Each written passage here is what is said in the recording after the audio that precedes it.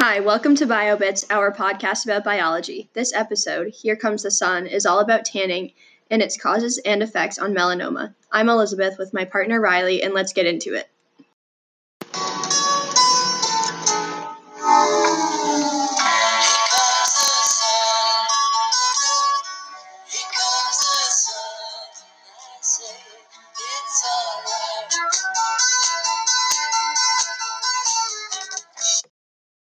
Tanning has become more popular in the last few decades than ever before. Although tan glowing skin is the most sought after look for many people, especially teenage girls, tanning is one of the main causes of melanoma. Around prom time, many teenage girls feel a strong urge to have tan skin for the big event. No one wants to be washed out by their dress or appear ghostly white compared to their friends. Some try spray tans, but most steer clear of them out of fear of looking orange, maybe the only thing worse than looking pale. So the alternative many girls are starting to turn to is using tanning beds. These beds enhance the risks of UVA rays and lead to a higher chance of developing melanoma. While UVA rays are one of the main risk factors to the deadly cancer of melanoma, it is actually the UVA radiation from these rays that are one of the main causes of the disease. This comes from the UVA radiation from the sun. This radiation, causing one's skin to tan, penetrates the lower layers of the epidermis, which is the outer layer of the skin. This penetration triggers melanocytes to produce melanin, a pigment that protects the skin from burning. These UVA rays not only trigger the melanocytes, but also travel all the way through the skin to where the blood vessels and nerves are found.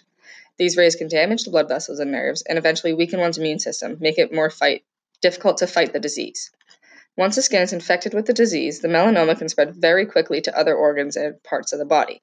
The UVA rays that cause this damage have been occurring more often in the fact that many more teenagers and young adults are seeing that a tan body is the only way to look beautiful. And now we'll talk about the effects to melanoma. In the past 30 years, there has been a major increase of melanoma diagnosis due to the fact that UVA radiation has been used much more often and is seen as a normal thing to do. This cancer has been occurring more and more in teens as a result of tanning beds or excessive sun exposure. It was explained in saying getting a sunburn or intense sun exposure may also increase a person's chances of developing this deadly cancer. It is scary to see how almost every other cancer has been receiving fewer diagnoses over the years, but melanoma continues to increase. The increase is not only found in older patients, but even more so in the younger patients. People are unwilling to change their tanning habits in order to save their skin from the disease. From Teens Health, it was discovered that, in the past, melanoma mostly affected people in their 50s or older, but today dermatologists see patients in their 20s and even late teens with this type of cancer. And now we'll talk about superficial spreading melanoma. The main form of melanoma is called superficial spreading melanoma. This form is the most common form of melanoma and is 70% of the total diagnosis for this disease. Being one of the 6 types, superficial spreading melanoma can grow for several years on the surface of the skin. If not taken seriously, this form of melanoma could spread all over the body quickly and become much worse than it could have been if taken care of earlier. Now we'll talk about some ways to prevent melanoma.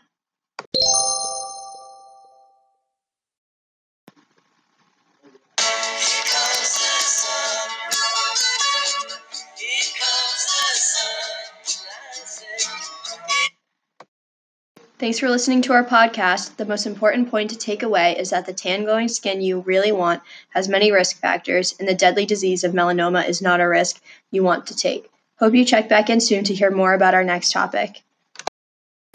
Tanning is difficult to work around when so many want to become tan, but there are some ways to prevent tanning from causing you to attain melanoma.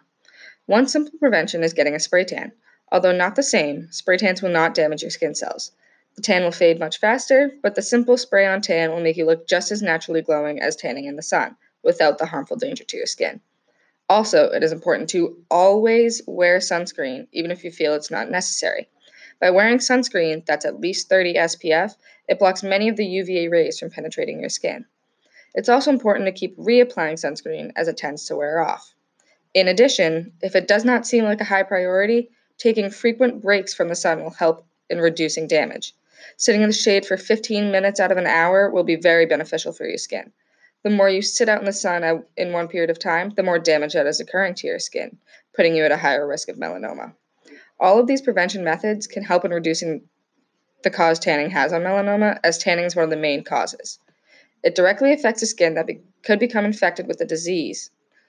The UVA rays cause damage to skin cells, but can be prevented with some useful techniques and substitution tannings.